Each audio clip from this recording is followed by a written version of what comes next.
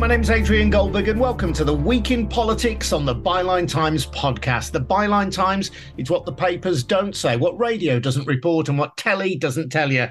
What a week it has been. We are still reeling from the political earthquake of Kwasi Kwarteng's sacking as Chancellor and his replacement by Jeremy Hunt amid rumours that Tory grandees are discussing a possible unity candidate to replace Liz Truss in number 10. We'll be getting analysis from long-serving Labour backbencher Steve McCabe, a former Lord Commissioner of the Treasury in Gordon Brown's government and a former Shadow Minister for Children and Families under Ed Miliband's leadership. We'll also be joined by the Byline Times political editor, Adam Bienkov. Before that, just a reminder that the Byline Times podcast is funded by subscriptions to the Byline Times, our must-read monthly newspaper, which has loads of exclusive content that you can't access online. The latest edition has just gone to print, and I do recommend it to you. It's very good, and we can report without fear or favour because there's no billionaire or shadowy corporation telling us what to say.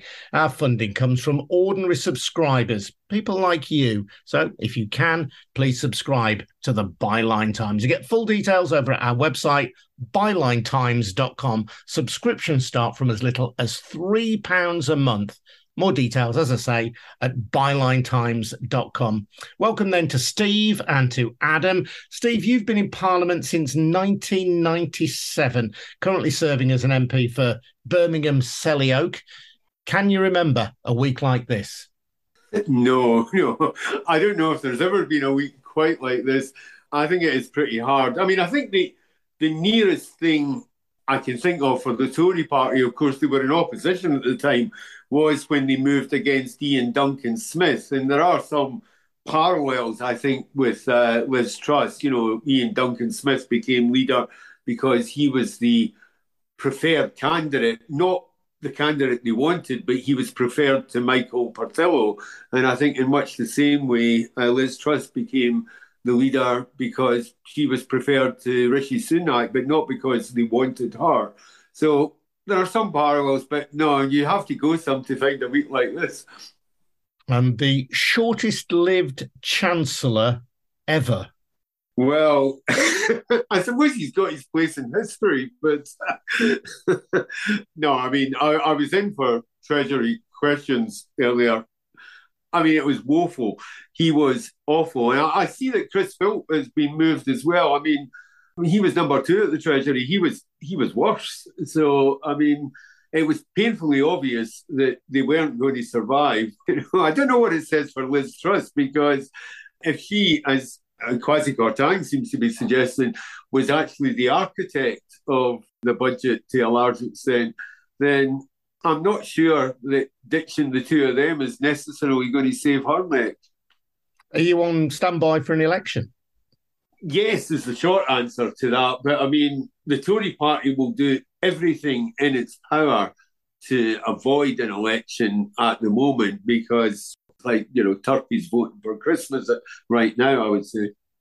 And Adam, we saw this coming, I think it's fair to say, in our previous podcast. Have you heard the suggestions that these Tory grandees, as they are called, these senior Tories, might be plotting to oust Liz Truss?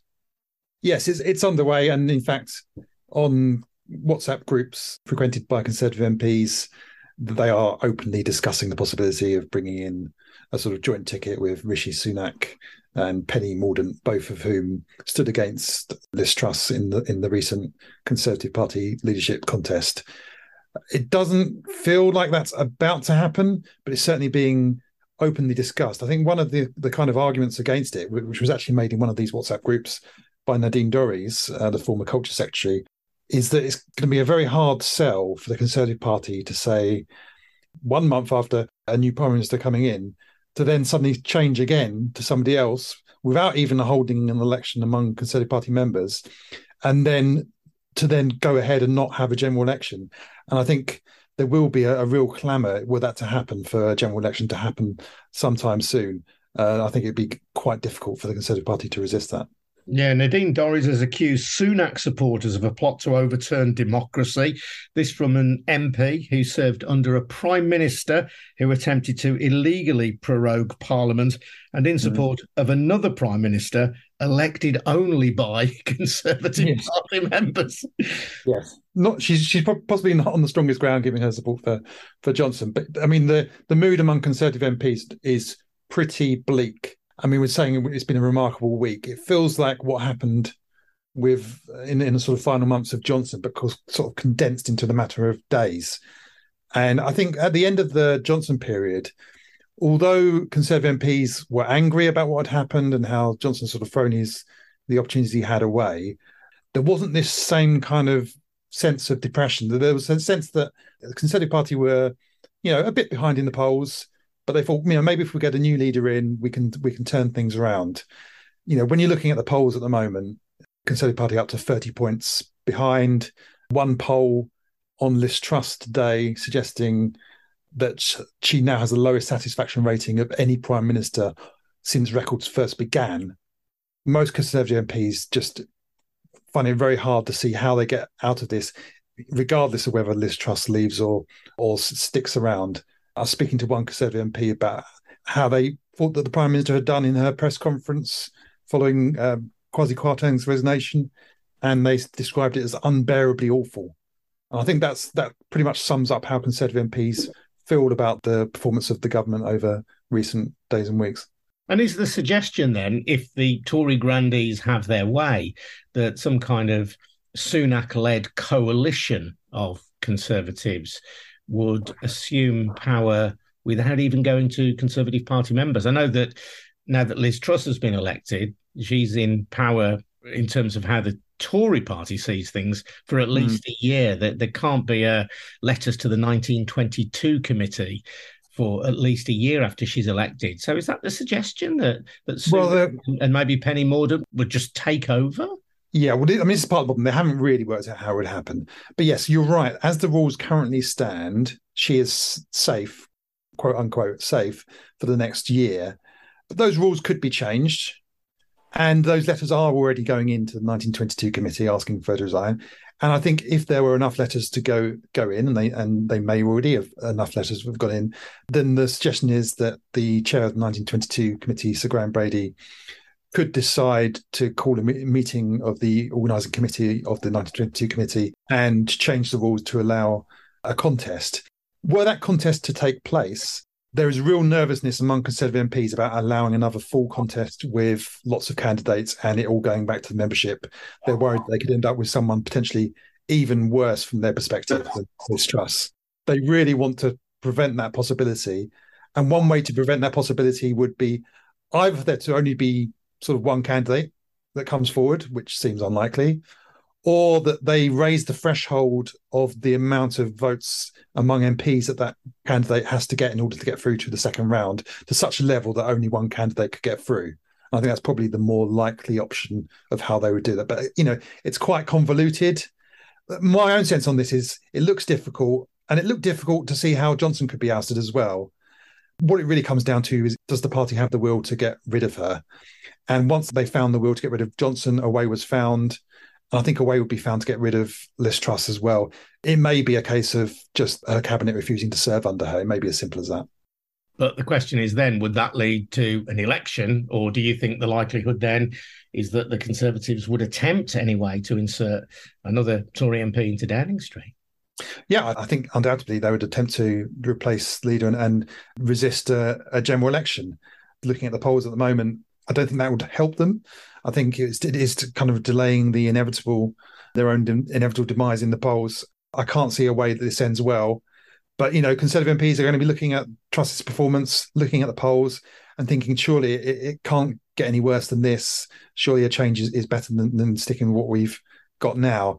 They're possibly not quite there yet, but these things are moving very quickly. And it's not impossible to think that we could have a challenge within the next week or so. Steve, if you can take off your party hat for a moment, this is surely indicates a real flaw in our democracy, that party members of a particular party can elect a prime minister who might then come in and impose a budget which is nothing like the economic promises that were made at the time of the election 3 years earlier.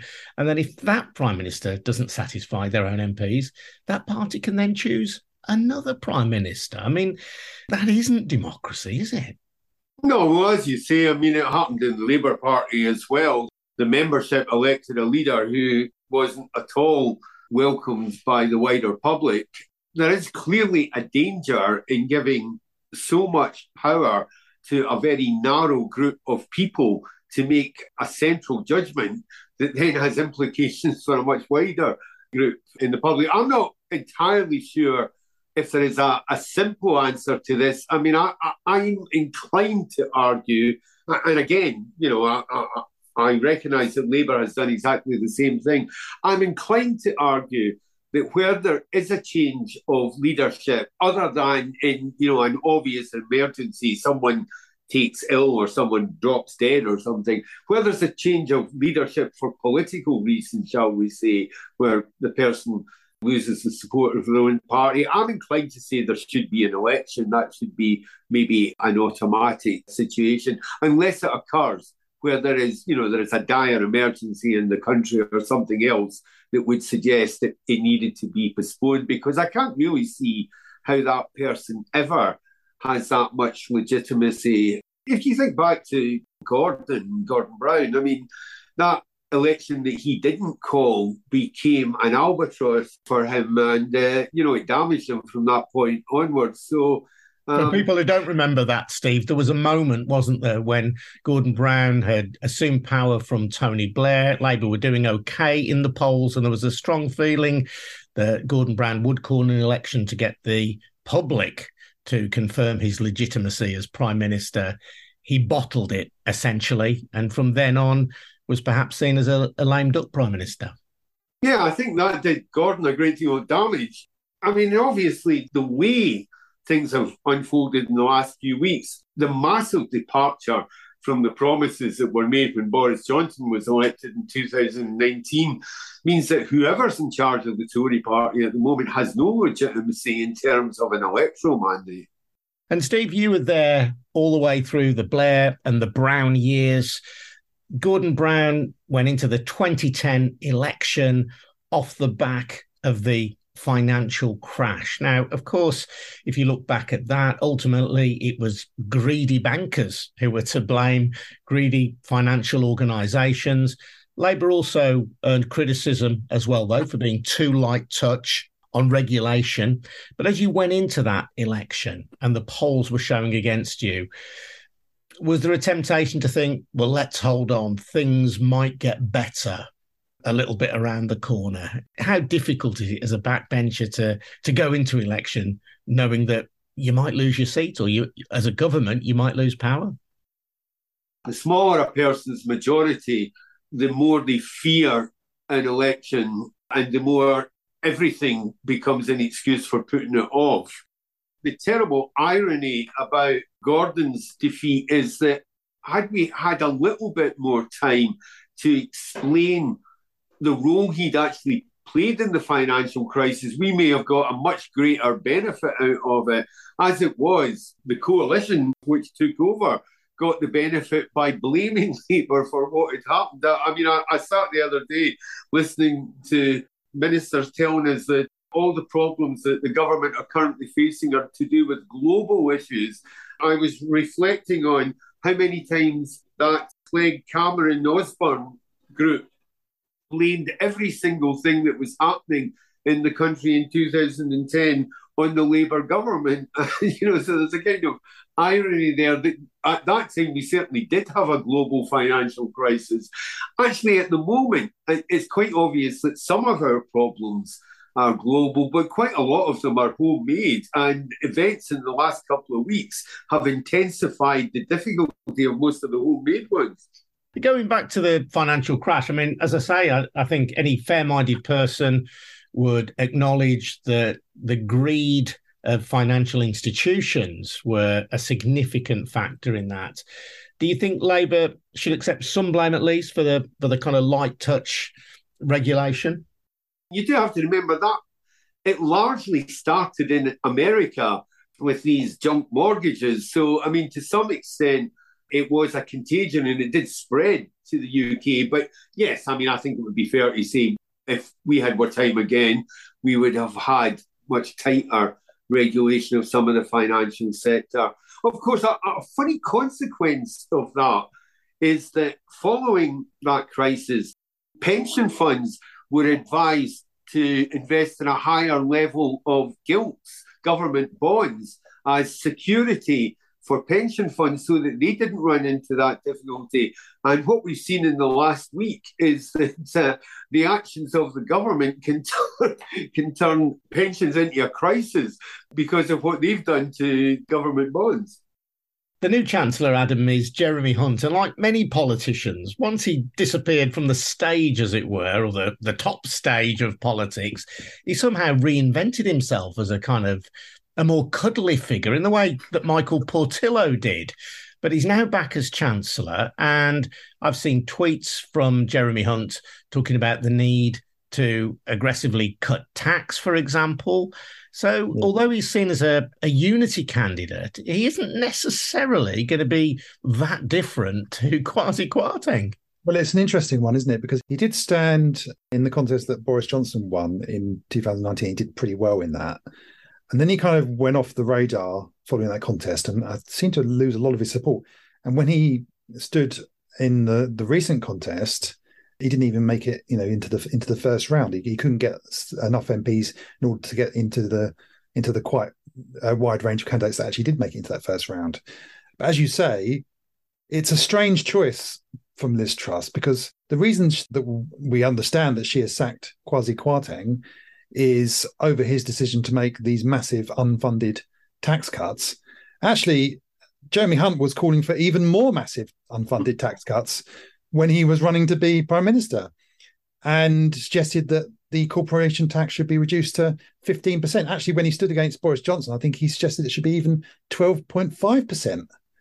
So it does seem a very odd choice to have chosen someone on the basis of restoring sort of the government's credibility for fiscal prudence to then have somebody who potentially could have made the current situation even worse. Yeah, and he does seem somebody who is more closely allied to the socially liberal Cameron Osborne wing of the party. Economically, yes, though, he is dry, as we have just heard. And I suppose the question remains then of whether Liz Truss can reach out and build bridges with other parts of the Conservative Party, who it seems to me, and from my soundings, who are in open revolt.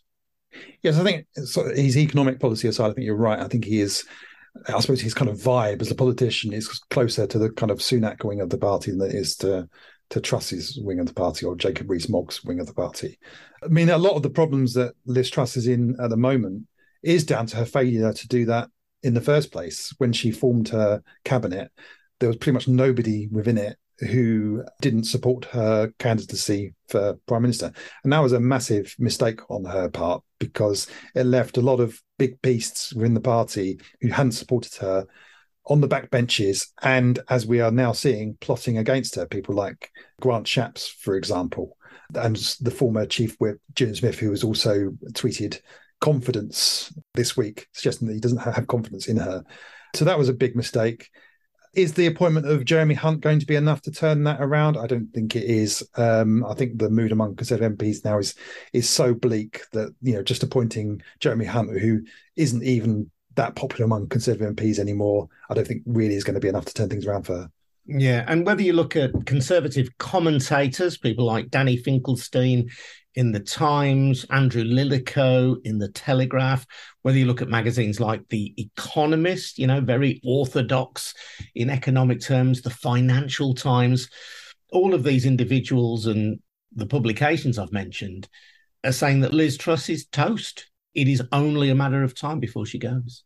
Yes, and it was the case with Boris Johnson in his final months that, similar assessments were made, although there was always a sense with Johnson that he'd survived so many scandals and sort of come back from the dead politically so many times that maybe he would find a way around it, because ultimately he was is still a very talented, skillful politician, despite his many faults. Truss isn't demonstrating any of that political skill. And from her press conference following Kwasi Kwarteng's resignation, which was bizarre in part, there was I don't know if you saw those long pauses after, when she was trying to ask journalists questions, and the whole thing lasted about 7 minutes and she stormed out. I mean, had Johnson called a press conference, he would have taken a lot more questions and know that you have to kind of ride these storms out and be seen to be answerable to some of the controversy. The fact that she only stuck around for 7 minutes and then walked out just shows that things aren't going to get better for her. She hasn't got the political skill and the nous that she needs to turn the situation around. Steve, Labour will inevitably be asked about their economic prescription for the country. What is it?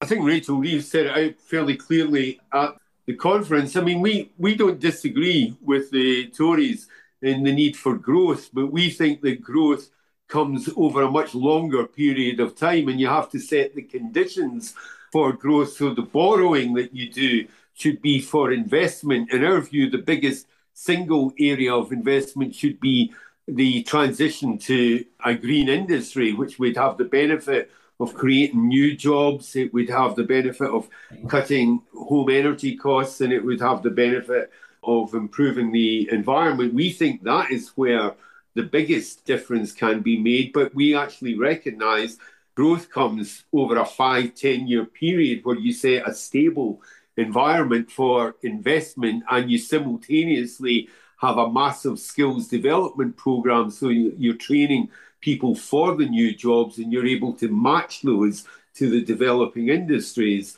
I would say that, fundamentally is where we should be going. The problem with Liz Truss's prescription is she seems to think that you can borrow, give money away in tax cuts, and that somehow magically that in itself, in a time of high inflation, is going to lead to growth. I mean, I don't think there can be an A-level student in the country would believe that.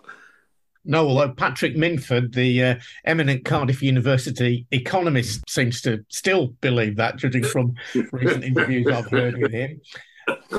How long, Steve, how long do you think Liz Truss has left in 10 Downing Street? It is difficult to judge. I was thinking about that when Adam was speaking earlier. I mean, I can see why they would be really tempted to try and engineer some kind of dream ticket with Penny Mordaunt and Sunak. I can see why they'd be tempted. But whether or not anyone, the king, the public, anyone would wear yet another change of leadership without an election, I think is debatable. The best bet would be to develop a mysterious illness for Liz Truss that allows her to depart the scene. And I wouldn't put it past the Tories to pull some trick like that. I mean, the sense around Westminster at the moment in the Tory party is either derision or despair. And it is hard to see how, despite the things I've just said about the difficulties, it's hard to see how she can last to the new year. Adam, how long do you think she's got left in Downing Street? Oh, it's always difficult making these predictions. I think on balance, I think she's out sooner rather than later, despite the difficulties in the kind of mechanism of removing her, despite the lack of a clear alternative to leader of the Conservative Party and Prime Minister. I just think that she, in the short time that she's been in Downing Street, she just demonstrated herself as being so inept, and every decision has been so catastrophic that I think it's only a matter of time that before she sort of stands on enough rakes that end up sort of pushing her out of Downing Street. So I agree. I think it's likely before the end of the year that we at least see the announcement of a new contest or a replacement for her in Downing Street. Adam, thanks very much indeed for your time. As always, Byline Times political editor Adam Bienkhoff. Thanks also to Steve McCabe, MP for Birmingham Selly Oak. I'm Adrian Goldberg. This has been The Week in Politics on the Byline Times podcast. Don't forget you can support our work and get some fantastic journalism as well by subscribing to our monthly newspaper, The Byline Times. You get full details over at bylinetimes.com. That's all for now. See you again soon. Cheers now. Bye-bye.